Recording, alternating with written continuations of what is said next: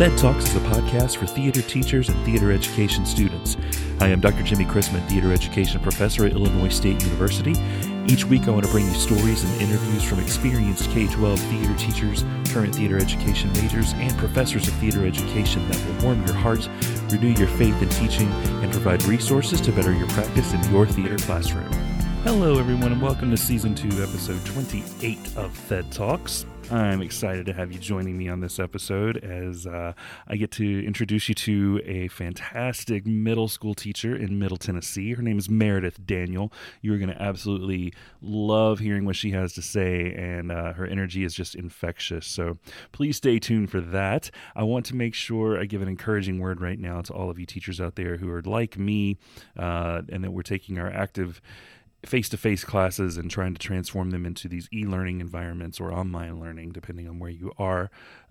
Just know that there are tons of resources out there for you. Please comb the internet. Facebook has tons of groups that are popping up that are giving lots of great resources and things to take advantage of that are out there. There are lots of free resources, free online environments that people are making available for teachers right now to as we're all dealing with the COVID-19 in our country. So keep your heads up, teachers. I know there's lots of negativity and sadness and anger and frustration building because of canceled shows and losing class time, and who knows what else as we continue with the pandemic. But just know that you have a huge group of people out there who are supporting you, who are loving you, and are appreciating what you're doing, and are there for you. So take advantage of that. I've been producing my podcast for nearly a year now, and I've been focused on creating a great product just for you, teachers and students. Now that I feel pretty confident with the format and the episodes I'm putting out, I wanted to find ways to make money with the podcast. I found an easy way to do just that with Podcorn. I simply went online to podcorn.com, created an account, scrolled through their list of potential show sponsors, submitted a pitch, and boom, the next day I had a sponsor for this episode right here. This sounds too good to be true, but it works. So teachers, if you're looking at utilizing podcasting in your classrooms, you and your students can easily create content, put it out in the world, raise the bar and the stakes of the student work, and your students can even research how to make money with the podcasts they create. Podcorn is a marketplace connecting podcasters to amazing podcast sponsorship opportunities such as host-read ads like this, interview segments, topical discussions, and more. With Podcorn, there is no middleman. Podcasters of all sizes can browse and choose opportunities right on the platform, set their own rates, and collaborate with brands directly without any exclusivities. You never give up any rights to your podcast, and Podcorn is here to support you at every step and ensure that you're protected and compensated for the work you do for brands. The marketplace mission is to give podcasters transparency, creative freedom, and full control of how and when we monetize. Click the link in my show notes to sign up to Podcorn and start browsing these sponsorship opportunities today. I am excited to welcome to Fed Talks today. I think I am on my spring break, and I know right now, I think she's about to enter hers, but we're all kind of in the throes of the coronavirus mess and what that's doing to our schools. But we're going to take some time out today, and I'm very much looking forward to talking with Meredith Daniel this morning. She is a theater teacher in Middle Tennessee, and I'm just going to let her introduce herself to you and just kind of give you the SparkNotes version of her journey to where she is now. So Meredith, welcome to the podcast, and I look forward to talking with you. Hey, thanks for having me. I'm so excited to be here. So I come from a really small town where theater isn't really done or accessible. And so I've mainly played sports from the time I was really young, specifically softball.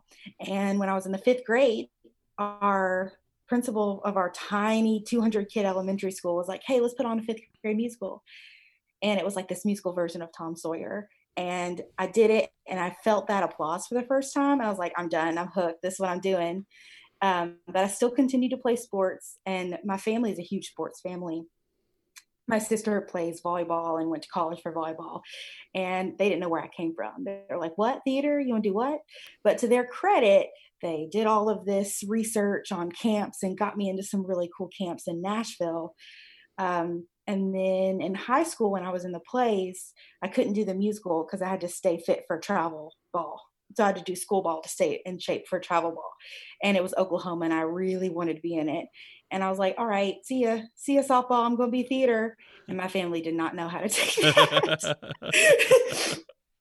And then when I was about senior year, I realized I wanted to teach. And so I went to Belmont for teaching and then thought I wanted to teach in a theater, like in a theater for in their education department. Student taught, ended up loving middle school and never thought I would. Got a job right out as a fresh 22-year-old in a high school teaching English and theater. Pieced out after a year and now I teach middle school. And that's my journey. Well, I want to hear a little more how, because I want to get into your love for middle school because I think it takes very special people to do that. Before we do that, though, can you tell me a little bit how your love and your family involvement in sports has played into what you're doing now? Yeah, so I think that my family is very sports oriented. They're very highly competitive, which actually worked out well for me picking theater because my dad was my softball coach the majority of the time I played. And with theater, they don't know what they're talking about at all. And so like they're just like, this is good, it's great. It was fine. But it helps me really relate to the kids because I did come from sports. So when I do tell them like, hey, I played sports too. I played softball for, 11, 12 years. I really enjoy watching sports. We can do it all. Theater people aren't just pegged into one little group. Like it's High School Musical. Like we love all different types of things. And especially if I can at least know a little bit about sports to get specifically my boys who aren't usually in theater. If I can talk to them about like the latest ESPN highlight, or if I can get, especially not just my boys, my girls too, that just brings another level of relatability that I don't know if they expected. Yeah. When I was growing up, my parents got me involved in baseball and little league. I mean, I was very young, but I would rather stand out in left field and pick grass and throw it in the air and twirl underneath it. And when I did that, I think my dad realized, oh, this is really not where you're supposed to be. So yes, and I think they were so heartbroken, but I think they realized, especially when I got into high school and saw how much I love theater. And I tell my kids too, if you decide you want to do theater, you should try all sorts of different things because theater is a really great melting pot and you're never going to know what kind of experiences they're going to want. You're never going to know what kind of skills they're going to want. And so you just want to try all sorts of different stuff. Yeah, I have one of my theater ed majors is I don't know if it's still a record that's held here in Illinois, but I know he was a record setter for a track and field event, and he fell in love with theater his senior year, and now he's a senior, getting ready to be a senior to teach theater, and I just directed Guys and Dolls at ISU, and one of my main dancers, he was fantastic, but he came to ISU after having been a wrestler for all of his high school career, and now he's an actor, and he was a featured dancer in most of the show. And it's just, I think it provides extra physical skills too that other kids just don't have. Well, I think that looking at the athletes that I have directed, there's definitely a level of body awareness that comes with that. Mm-hmm. And that athleticism, and dancers too, because dancing is, just as athletic. But I just love how the theater just brings all sorts of different people together from all different types of backgrounds. It's just so cool. Yeah. Well, tell me a little bit about your how you fell in love with middle school, because like I said, I think it takes very special people to connect with and really reach those kids. I was not one of those chosen people. Mm-hmm. I do love them, and I have 2 middle schoolers in my house right now, but tell me about that experience and how you knew you fell in love with that. Well, like I said, I went into my student teaching experience thinking that I'd want to teach high school or in a specific theater, working in the education department for all ages. And my degree is technically in K through 12, mm-hmm. as many arts degrees are. And I ended up falling in love with the goofiness of middle school and how they are so advanced and they are so capable of advanced things, but yet um, they're so willing to do all of the imaginative play things too. Like you can still do imaginative play. They have huge imaginations, but they're also capable of really beautiful advanced things. And they have really great opinions on things.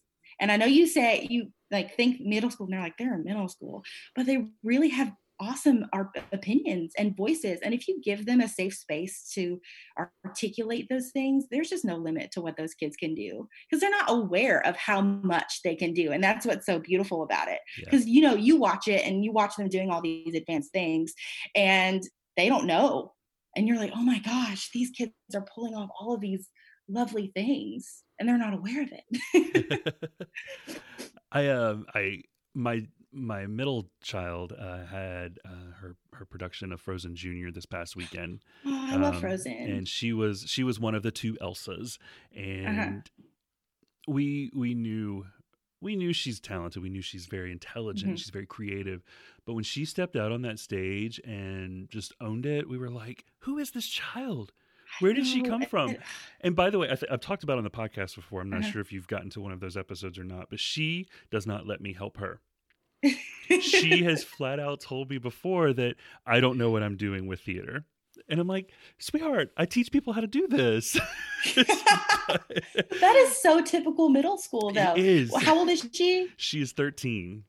Ooh, like so 8th grade? Yes, every bit of it. Oh yeah, they're not going to show you anything. Nope. No. It's hard sometimes for them to get, for me to get them to show me anything.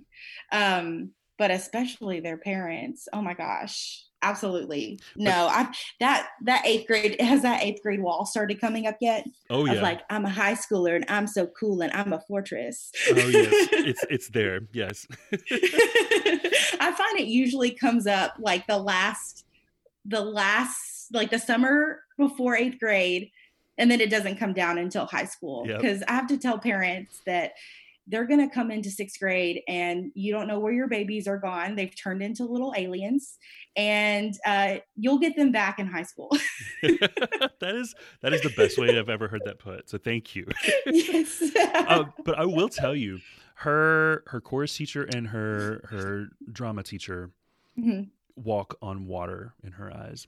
And if they gave her feedback, or they gave her advice on how to sing something or acting something, or they are the experts and they are just these deities in her mind. And so I appreciate what you all do, even though you make me look horrible and that I don't know what I'm doing. Well, you're also her dad. I'm also dad, you know, but yeah, but I appreciate what you all do. Oh, sorry. No, you're good. Thank you. We need people who, aren't afraid to get into the mess, and just teaching in general, but especially teaching middle school, because I don't know one person who has had a really great, awesome, overly positive middle school experience.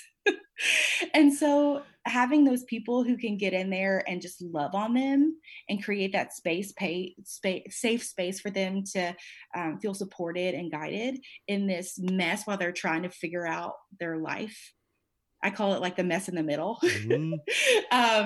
Then, that's why we middle school teachers teach, for sure. Well, how do you create that space with your kids? Absolutely 100% relationship based. Like, we spend a lot of time building those relationships and building that trust, because that's where those relationships fix so much stuff. They fix 95% of discipline if you just have relationships with the kids. And it is so easy to gain their trust as well, because all they want is someone to love them and listen to them. And doing a lot of ensemble work on the front. And I tell my kids every day that they are loved and they are valued and they are worth it to teach, because they have to know that I'm in it for them too. So I love coming to school every day. I want to teach you. It is a privilege to teach you. And when they hear that, and they hear that consistently, that creates that safe space for them to share and grow. And that's really changed my program. Of just when kids come in and they're like, and this is not unique to me. This is so many teachers, not just theater teachers, but this is the only place where I feel safe. This is the reason I want to come to school. Then I've done my job. Everything else is just, hopefully, the stage directions, that's important too. But if I can give you a safe space to create and imagine, then done, check mark. Yeah. I think it's also important to note that through those ensemble exercises and that work that you do with them to develop those relationships with you, but that in turn is also feeding a need in their lives to that social aspect with one another as well, and how important that is to them. And you giving them that space to do that, I think, is also contributing to that. Well, they're so much in their own world at this age too, that it's so important for them to see that there are other people in the space, and those people have their own views and opinions and thoughts, and their brains don't work the same as as yours. And there's space for that, because there's space for everyone in the theater. And, I tell them that the theater is a perfect place that needs your uniqueness. So all of your strengths and all of your weaknesses together, we need all of it. And not only are we going to accept it, but we're going to celebrate it. Yeah. I'm going to come back to your program at your school in just a little bit. Yeah, absolutely. I dug around and I found information about your classes, and I think it's really cool, and I want to get into that in a little bit. Let's talk a little bit about your year in the high school and what that was like. Oh, it was a hot mess. Well, I had just turned 22 years old. I had gotten this job teaching English and theater. Was not certified in English, but in Tennessee, as long as you have a bachelor's degree or a teaching license, you can take the praxis test and get certified in that area. So I took the English praxis test, got pushed into an English class, didn't know what the heck I was doing. But I feel like if your first year of teaching isn't cringeworthy, you're probably not doing it right. So I was teaching these kids that were 3 years younger than me. And so my saving grace was I had a really great fine arts department that rallied around me and helped me. And my first musical that I chose was Footloose. And first musical I ever directed, wanted to do Bye Bye Birdie. That didn't work out with rights. Wanted to do Once Upon a Mattress. My principal wouldn't let me do it. And so she was like, what if you could do Grease? I was like, okay. Well, we have a lot of 80s costumes. So I was just joking. I was like, we have a lot of 80s costumes. Why don't we just do Footloose? And then the traction kind of gained. And I started with like 5 kids in the theater department. And with the help of our brilliant choir and dance teachers, they recruited all these kids for the musical. And a lot of these kids had never acted before. And we just all like pulled through together and created this really lovely musical and sold out every show. And it really got the community involved. And it was all because of like this awesome fine arts department that just rallied around me in my I have no clue what I'm doing first year teacher phase. And it was probably my favorite directing experience I've ever had, just because it's a testament to the beauty of community and theater. But the classroom part was not so great. We'll talk about that. I think that it was, teaching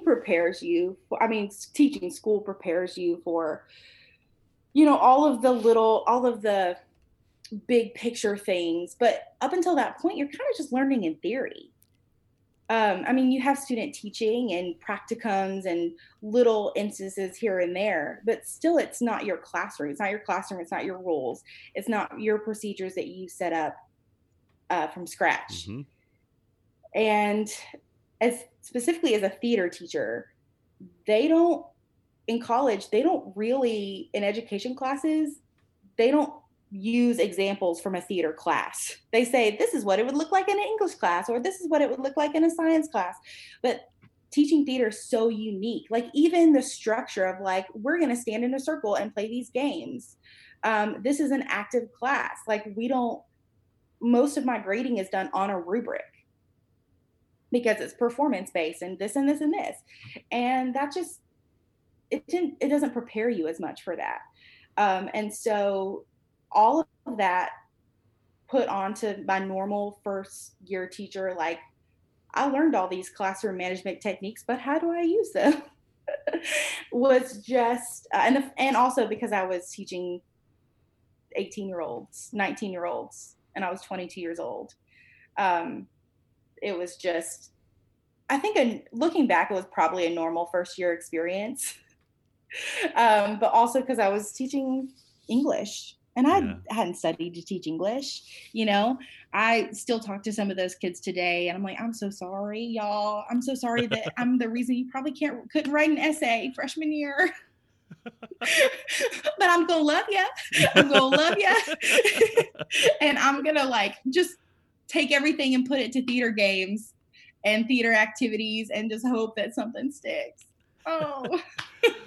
Well, that just sounds like the perfect storm to make you not want to go back after year one. Like, I mean, you loved your kids, and we always love our kids, but yes, there's more to our job than just that. And yes, many times that becomes overwhelming and that becomes too much.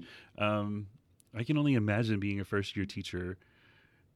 With the first year teacher, things that go along with that, and just learning where the bathroom is, that and while you're still getting stopped in the hallway, asked for a hall pass, and you're on faculty wearing the faculty shirt, because that was my first year. Like I was stopped and asked for a hall pass many times. I'm like, I literally am wearing my faculty badge.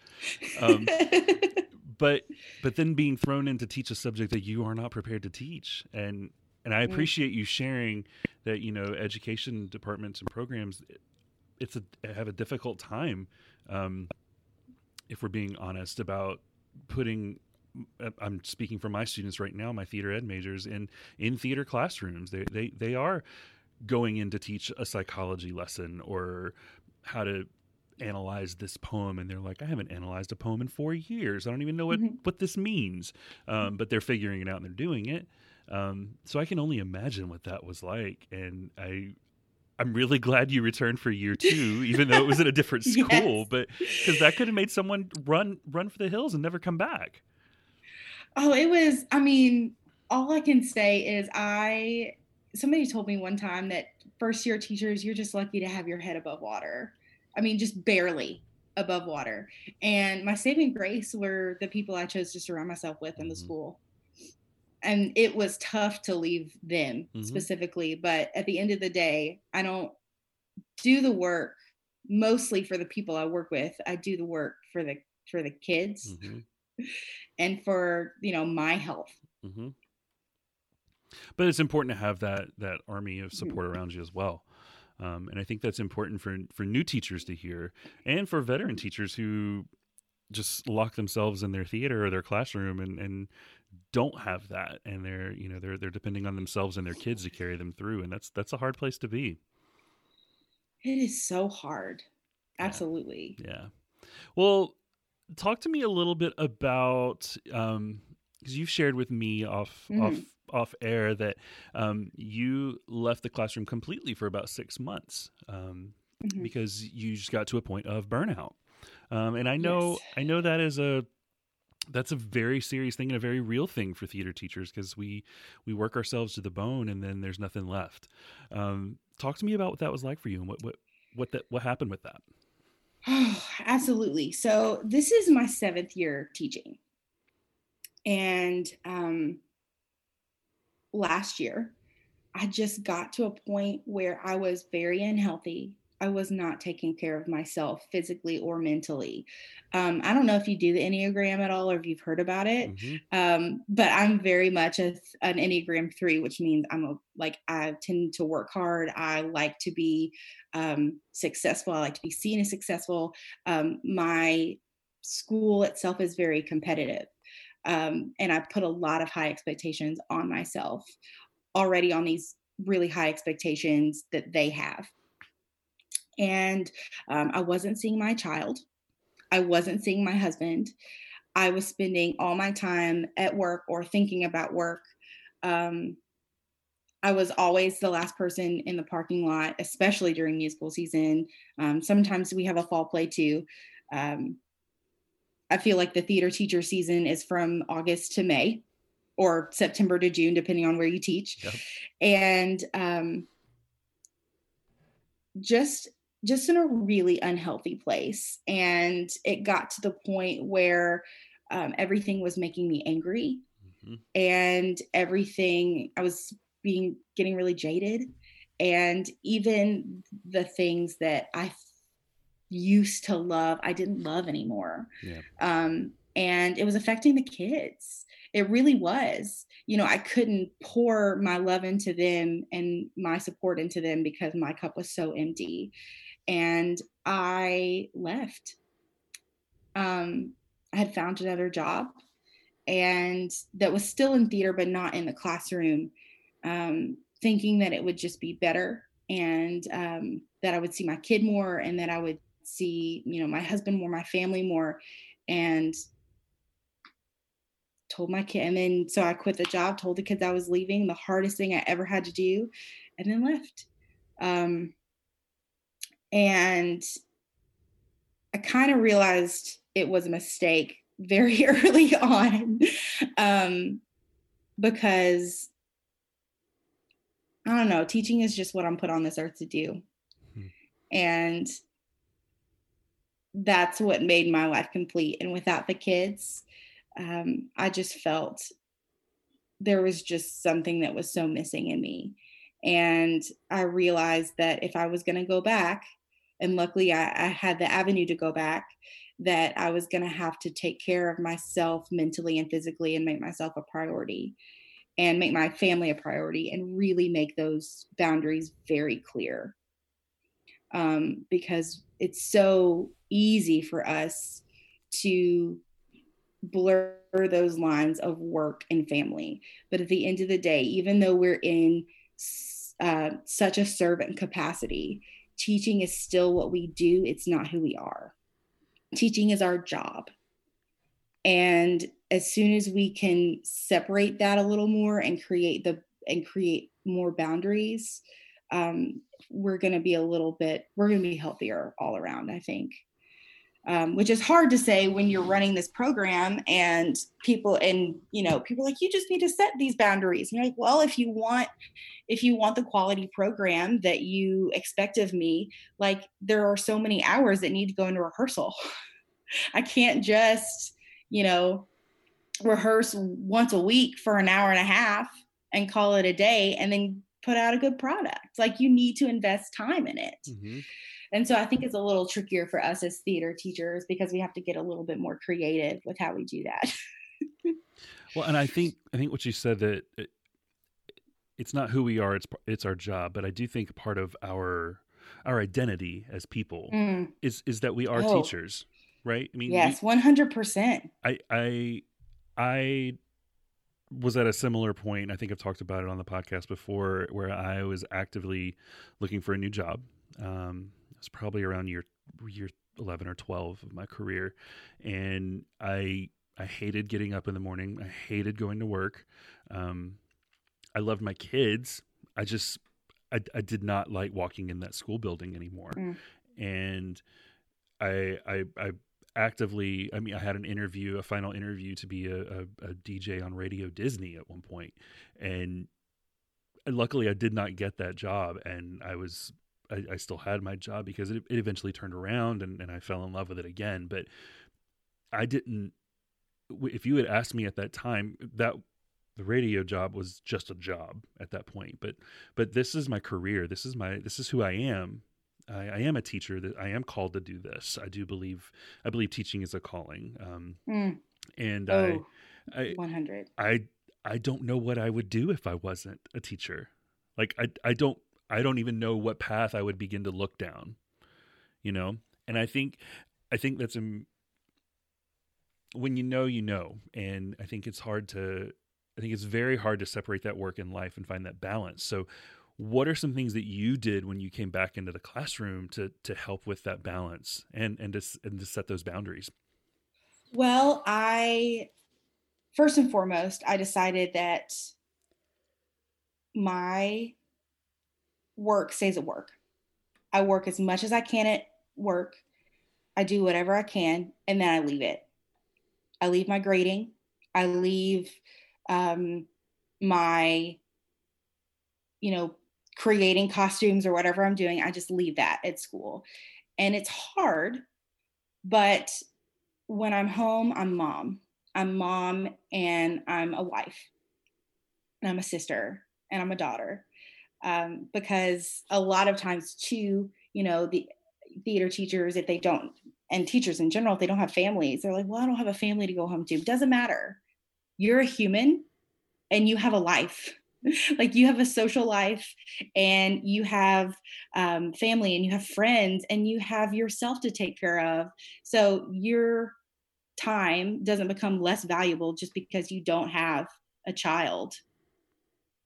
And I started doing meditation, which I kind of hate, but it's been really good for me. And just being more intentional with the time that I have.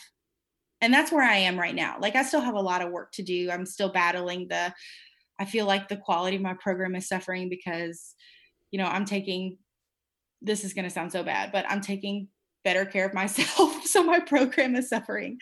And, but that's just kind of where I am right now. And I have a lot of work to do and I'm still kind of trying to figure out my perfect balance. But on the whole, I have a lot healthier outlook on it and outlook on stress and the ability to say no because no is a complete sentence. Yeah. And I think that's one of the hardest things that I struggle with my theater education majors is mm-hmm. they say they know how to say no, but they don't. They want to be involved in everything, and people want them involved in everything because they are smart, they are creative, they're dependable, and yes. They're reliable, and people want them around. And that's one of my personal life mottos is be someone people want to work with, and right. They are. And so that feels good to be wanted and needed, and it's hard to say no to that when you are. But I think in my one-on-one meetings with them, I'm like, well, what all are you involved in this semester? And they're like, oh, I have so much going on. I'm working on 15 different things and these 4 shows. I'm trying to hold down a part-time job and I'm doing this and I'm still trying to study and then see my family when I can. I'm like, well, what are some things you can cut out? What are some things you can say no to right now? And they're like, I don't know. There's nothing. I'm like, no, but there is. Right. Well, they're young. They have something to prove. They want the experience. And so it's, I was like that. Were you like that? Absolutely. I still am. What are you talking about? Oh, yeah, me too. I know. I'm such a pleaser too. And I just want to do things that, I want people, I want to be valued. Yes. And I feel like if I don't say no, I'm not going to be valued. Or respected, which is totally ridiculous, right? I mean, I can sit there and say that and it's like sounds so ridiculous, but it's true and it's human nature. So I think going forward, it's like, how can we fix that? And how can we prepare these bright-eyed cherubs who are coming into the profession to take better care of themselves on the forefront and make it okay and acceptable and make it open where they feel comfortable and safe saying, oh, that's like saying no, or watching their boundaries and being more aware of their boundaries, knowing that they're not going to lose anything in the process. Mm-hmm. Well, and my thing that I'm really working with them on now is that, no, I can't do that, but I can do this for you. Mm-hmm. And they're like, oh, well, that's really not telling them no. I was like, no, it is. But you're setting where your boundary is with that person. Right. What you can do for them right now at this point in time. So I think I appreciate you sharing your story with that because I think many teachers can relate to that. Oh, absolutely. And I see, even my colleagues are so burned out, and just the teachers across America are just, we get stuff that keeps getting piled onto us and all of this stuff. And we also have, all of our after school activities that we are required by contract to do, for little to nothing. And yeah, I'm so happy to share it though, because it's part of my story and it's a part of a lot of our stories. And I think if we're more open about it, then it will become, we'll see how not alone we are. Oh, absolutely. And maybe that'll start conversations that need to happen. I agree. I want to go back to what you're doing with your program currently. Yeah. As like I said, I dug through the internet and I found the courses that you offer, and I think that is so cool. Your kids get such a wide range of courses they can choose from, which is very different. That's not normal in middle school. And like usually it's you've got the drama 1 class, and in some schools that's all you get. You know, you get drama. That's it. But you've got your theater 1, you've got acting, you've got script writing. I think that's so cool. Tell me about that. Yeah, so I think a couple years ago, the Related Arts department as a whole decided that we were going to try to scaffold our classes, because the problem we were having is we would see kids in 6th grade, and then some of them we wouldn't see till 8th grade, and then some of them we just see in 6th grade. And it's hard to scaffold a program when it's just, drama 1, drama 2, drama 3, or whatever you want to call it. And we had the luxury of being able to change it how we, to fit our school and our community's needs. And so we have, I teach 6 classes a day and 5 preps. And so I teach 2 sections of 6th grade, which are 9-week rotations. And that covers ensemble building, tableau, pantomime, character development. We go into puppetry, we do improv, we talk a little bit about tech theater, and then their final project, we talk about Greek theater, because they talk about ancient Greece in 6th grade. So I try to do some cross curriculum that way. And their final project is they have to create a modernized Greek chorus and put it in a play about an issue in society that's important to them. And we've had really beautiful ones, like moving to a new city in the middle of the school year, or girl power, which I loved, and all sorts of these beautiful things that come out of these 6th grade minds. And then in 7th grade, I teach a regular 9-week rotation of 7th grade, which mostly focuses on acting. So we delve in deeper to acting with the body, acting with the voice. We do radio plays. We do a lot more character development in that class. We read a few plays. They do design projects on them. And then we talk about commedia dell'arte. So we act our way through history. We touch a little bit on Shakespeare, but we do that in 8th grade. They do a historical person monologue, where they have to choose someone either from history, an ancestor, or we look at pictures from like Ellis Island, and then they choose one of those and they write a monologue from their perspective. And then I have a script writing class that's also 7th grade. And so we kind of do the same projects as 7th grade, but we attack it from a script writing lens, and really delve deep into, hey, how do we format a script? What does this look like? How can we use our voices as playwrights to include those whose voices aren't being heard? Then in 8th grade, we do a lot more published pieces. And then in 8th grade, advanced theater, that's my year-long class. And we start with movement for the actor. So we do Laban and we do viewpoints. And because middle schoolers are super kinesthetic in their learning, and surprisingly, they really take to Laban. I mean, they think it's really weird at first, but it clicks with them a lot faster than I thought it would. We do animal inspirations. I try to give them as much tools in their toolbox as they can have to develop characters. Then we move on to how to perform a monologue, auditioning. So everything from resumes and like how to write one, not to lie on it, headshots, and how to find audition notices, and how to email a director if you need to email director, and audition etiquette, because a lot of them don't know anything about auditioning and don't know that, like, please don't walk into a room and say that, oh my gosh, I've just been feeling so sick. Was that good? Like, they don't know not to do that. I'll be honest, many college kids don't know to not do that either. Very honest about that. As I'm telling these kids all this stuff, and I'm like, I've done this one, I've done this one, I've done this one. Don't do that.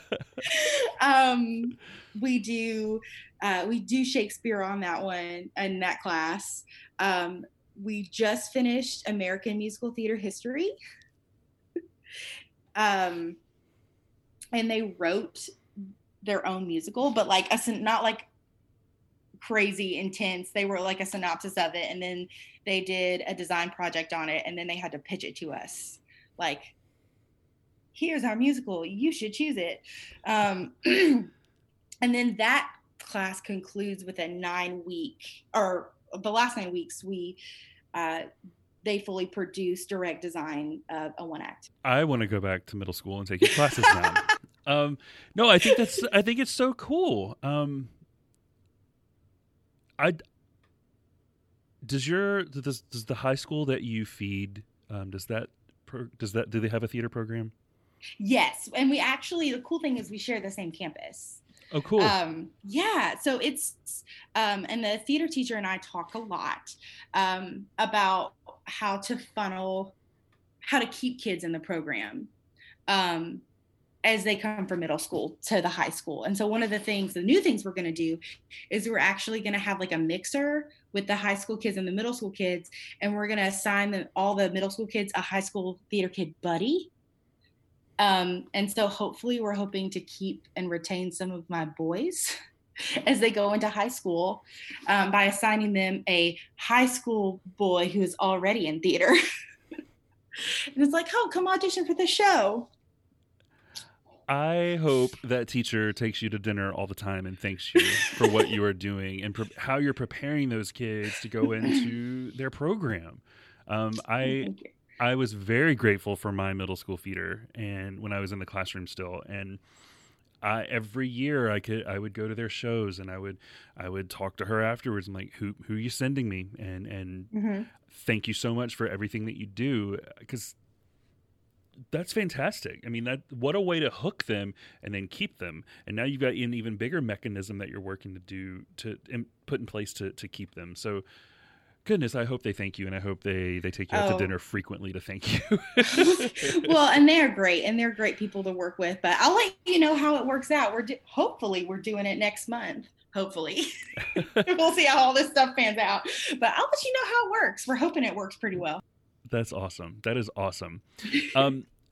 Something else that you share with me that I want to talk about, because I know it's a big thing that people are trying and attempting and not doing well at, or they are doing well at, and mm-hmm. It sounds like you are doing well with it, are the sensory-friendly performances at your musicals. And I know you said you have a very supportive administration with that, yes. and the school is very supportive, but tell me about that.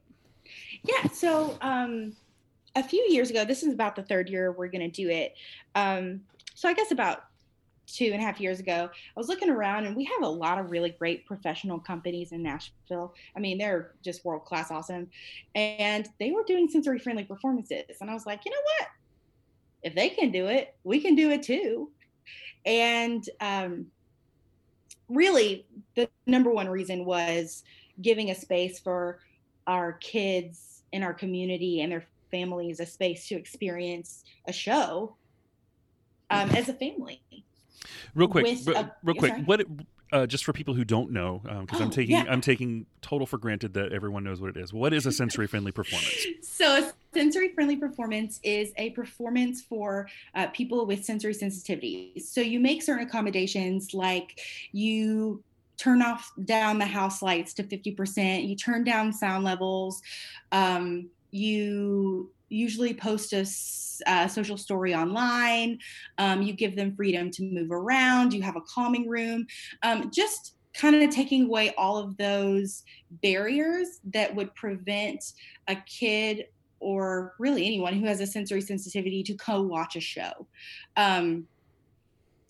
We have a person who sits up front who has an orange glow wand who waves it if something alarming is about to happen, just so they can prepare.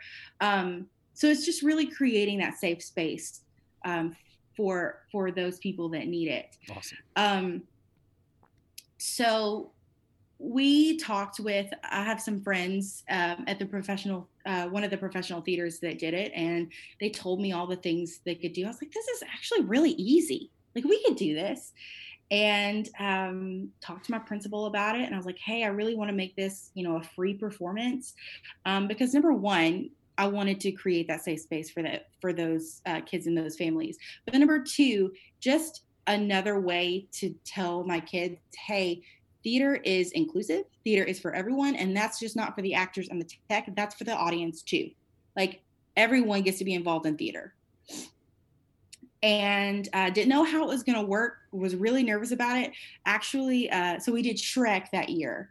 And we worked with our some other teachers in the building, and they helped create the social stories and all of that kind of stuff, put it on the website, bought fidgets, bought all these things for me. They volunteered for the show. And the Friday nights, our sensory friendly performance was that Saturday matinee. Our house lights started strobing like uncontrollably.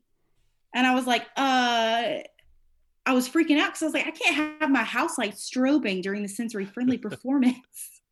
And it's supposed to happen like the next morning. So bless my lighting rep, because I called him in a panic and he came running Saturday morning and fixed it all. Oh, I know. Oh, that guy, he's great.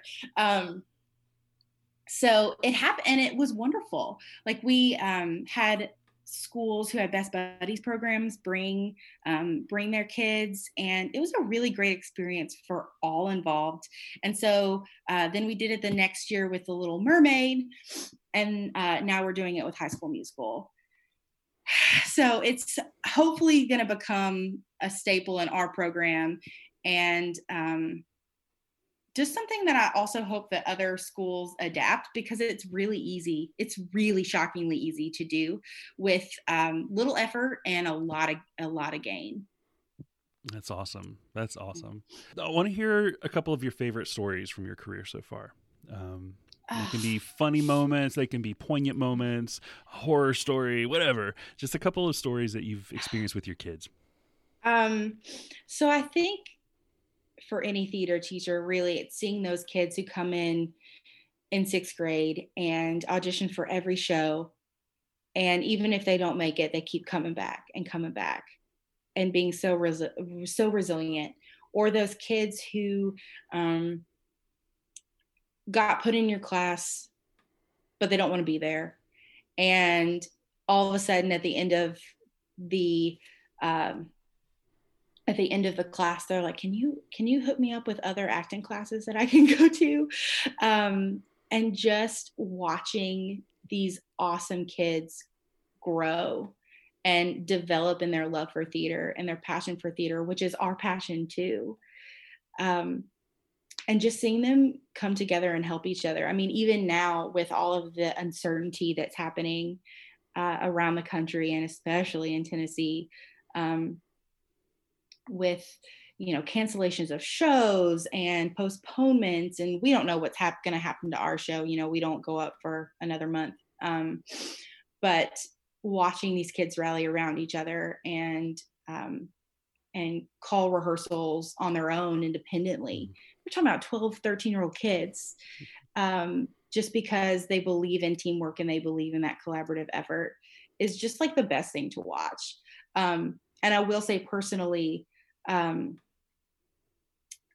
think maybe my 3rd year teaching, for my birthday, one of my students got me a book of letters that all of my kids had written me and put it in a scrapbook for me. Oh. I know. And it was literally to this day the best birthday gift I've ever received. Apparently her mom says she stayed up for 2 nights trying to get it all done. It was just full of notes from teachers, from students, and that's my favorite thing in the whole world. And I think if you ask any educator, they would say, just give me a handwritten note. Just give me a note, give me an email, a card, anything. And that's the most precious. I saved all of my stuff. And that was really hit for me as a teacher, that like what I do makes an impact, but what they do makes such an impact on me as well. Mm-hmm. And that's absolutely probably one of my favorite moments to happen to me in my career, bar none. I tell my students, and it was advice passed to me during my undergraduate, to have a rainy day file. And that was always the big file right in my desk drawer, my big file drawer. It was overflowing. It was a mess. But it was all the letters, all the quick cards, all the stupid little drawings that a kid may have drawn a cartoon version of me, and handed it to me, or, just their prom picture that they wanted me to have. That file is where it went, and I could go to that. And when it was a crappy day, pull that out and just find some kind of, this is why I'm here. This is the reason I'm here. I still have that. It's in a lovely tote right now from when I moved to Illinois from the Carolinas. And I tell my kids how important that is. And I still have cards from my student teaching that my kids gave me as they sent me on my way. That was 20 some years ago for me. But that's so special. And that's really cool that they gave you that. Isn't it really so beautiful, though, that people praise us for having such an impact on kids? And, we do.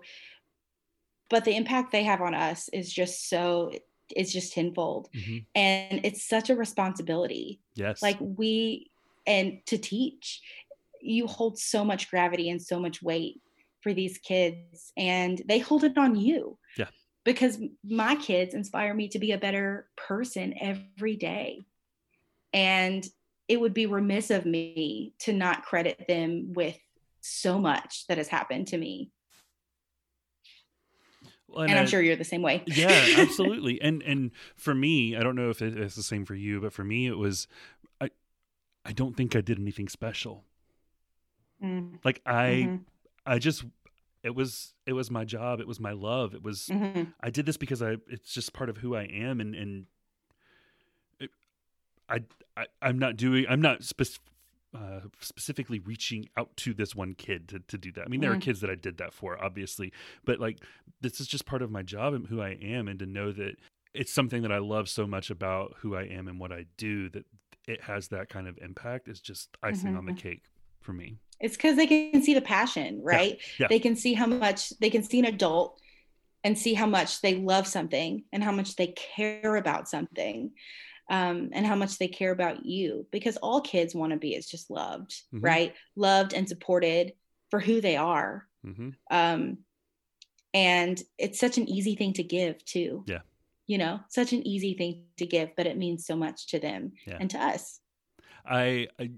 Most people don't know what my in quote studio is that I do the podcast in, but it's honestly this bonus room in my basement. My husband has a crafting area across the other side, and my studio is on the other side of the room.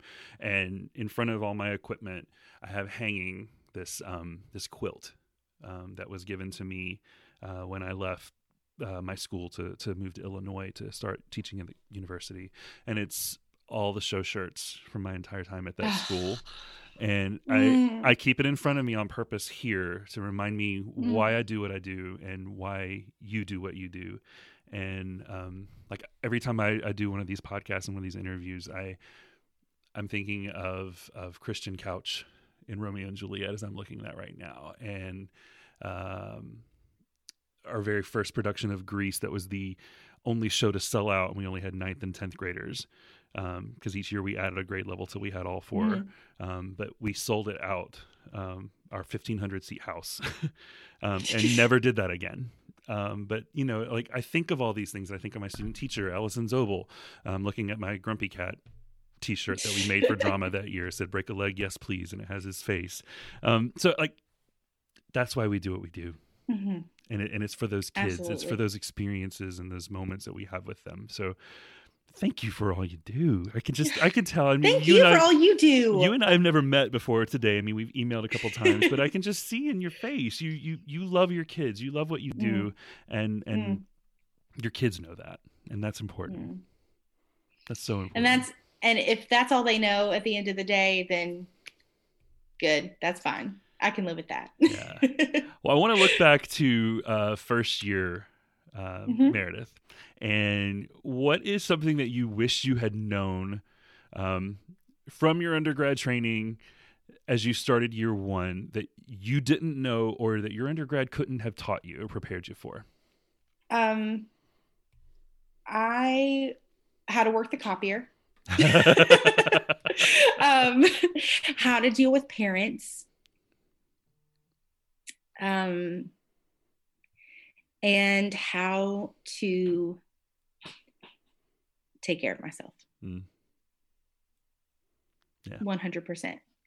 And, I could get into the other things like you should prepare your lesson better, or like, these are the resources you can have, which, I definitely did not have any resources my first year of teaching. I was creating everything myself. But I think those are the three big things. I think everything else falls into place after that. Yeah. Well, my final two questions for you that I ask everyone. The first one is, what is a resource, speaking of resources, that you are currently using or have used that is a must-have for us? So I would say definitely, I think I was looking back at your podcast, and I'm pretty sure you've interviewed them before, but Drama Teacher Academy. That place is great. Yes. It is chock full of good stuff. I love it. And also, if you live in Tennessee, the Tennessee Arts Academy is awesome. It's held every year, and it's a whole week of arts teachers collaborating. And you take classes from professionals, and you watch live performances, and you have these awesome keynote speakers. And it's just really fills your cup for the next year. And it is specifically for arts teachers. And so everything is tailored for the arts teacher, for the music teacher, for the theater teacher. How cool is that? Yes, it is so cool. It's held at Belmont University in Nashville. And it's a really lovely resource if you live in Tennessee and if you can get there. Yeah.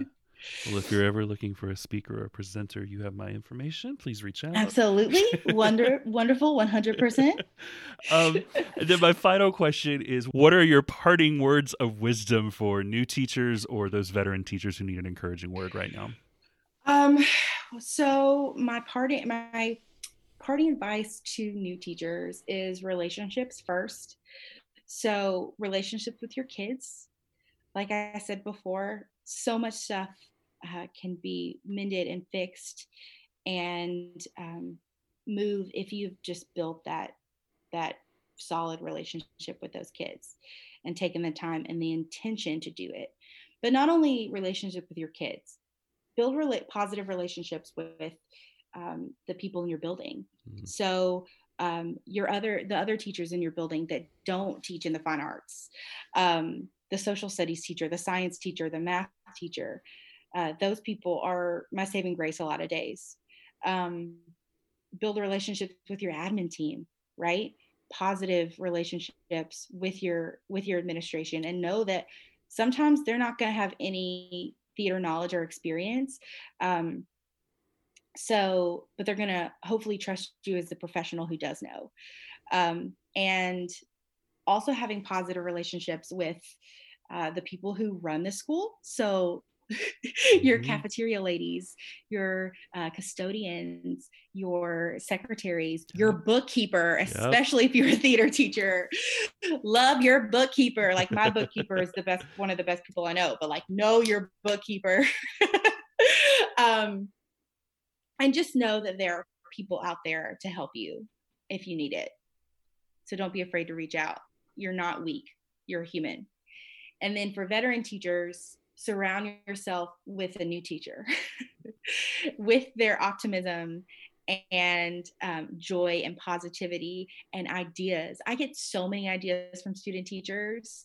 And, you know, as us veteran teachers who are getting burned out and who are, and who can get a little jaded sometimes and crabby and, you know, oh, this is just another day and, you know, blah, blah, blah, blah. I can't wait till summer, whatever. Surround yourself with a new teacher for a little bit because you can give them advice and they also can teach you all sorts of cool new things.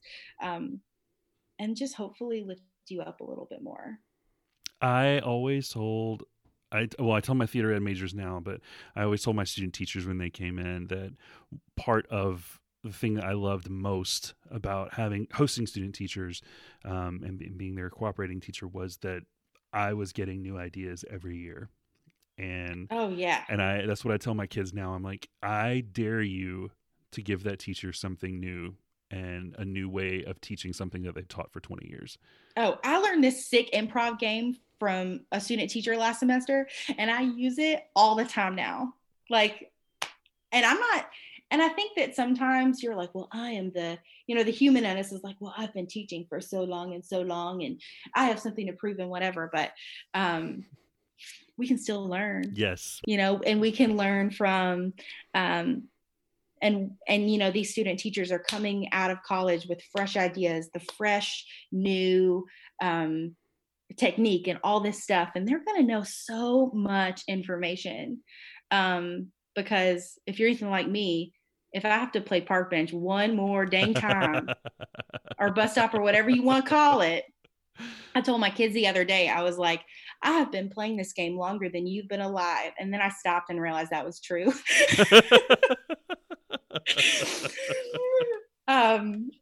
But yeah, so anyway, just learning from them is just so refreshing and it keeps me going because these fresh, new, bright-eyed, bushy-tailed new teachers who don't know what's coming for them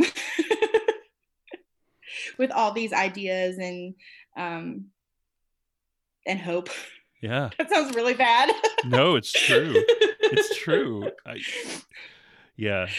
My cooperating teacher from my student teaching and my university supervisor, I will never forget the day they were looking through my portfolio and I had my teaching philosophy and Matt Webster, if you're listening, I still stand by that teaching philosophy. Barbara Mega, you too.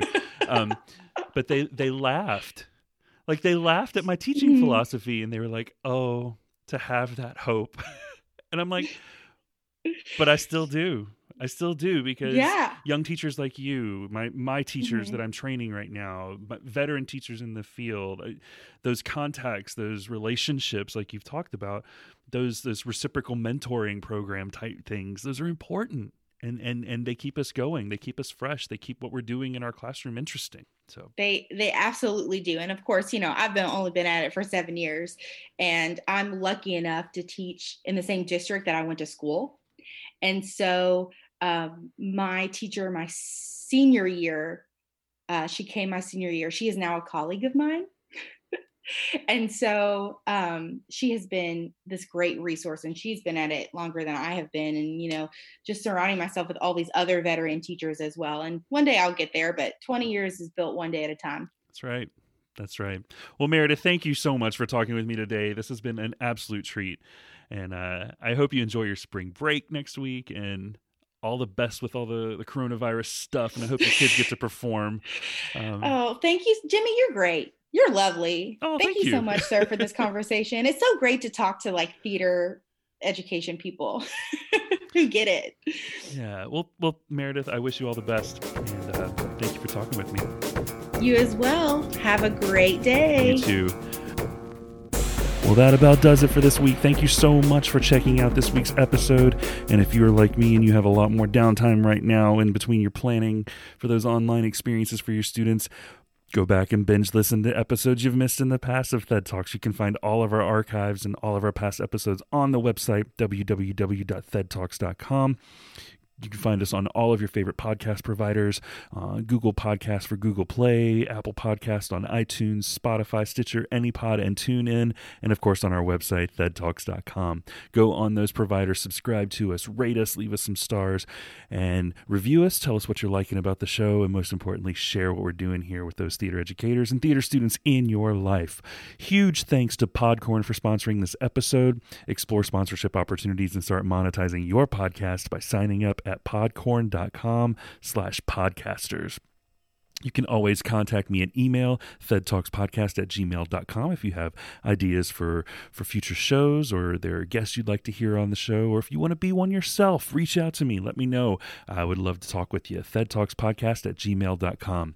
Find us on all your favorite social media, Twitter at TheaterEdTalks, Tumblr, thedtalks.tumblr.com, Facebook, TEDtalks, Instagram, TEDtalks Podcast, and once again, the website, www.thedtalks.com. Thank you, Joel Hamlin and Joshua Schusterman, for the use of your original music, Magnetize and Flip the Record. And again, thank you, Podcorn. Teachers, thank you for listening. Keep doing what you're doing. Keep those spirits up. Keep sending those encouraging words out to your kids, because just as frustrated as we are and confused and upset about the teaching situation for however long we're in it, your students are just as confused, frustrated, and upset too. So keep being a positive light for them. Thank you for what you're doing. I appreciate you. Have a great week.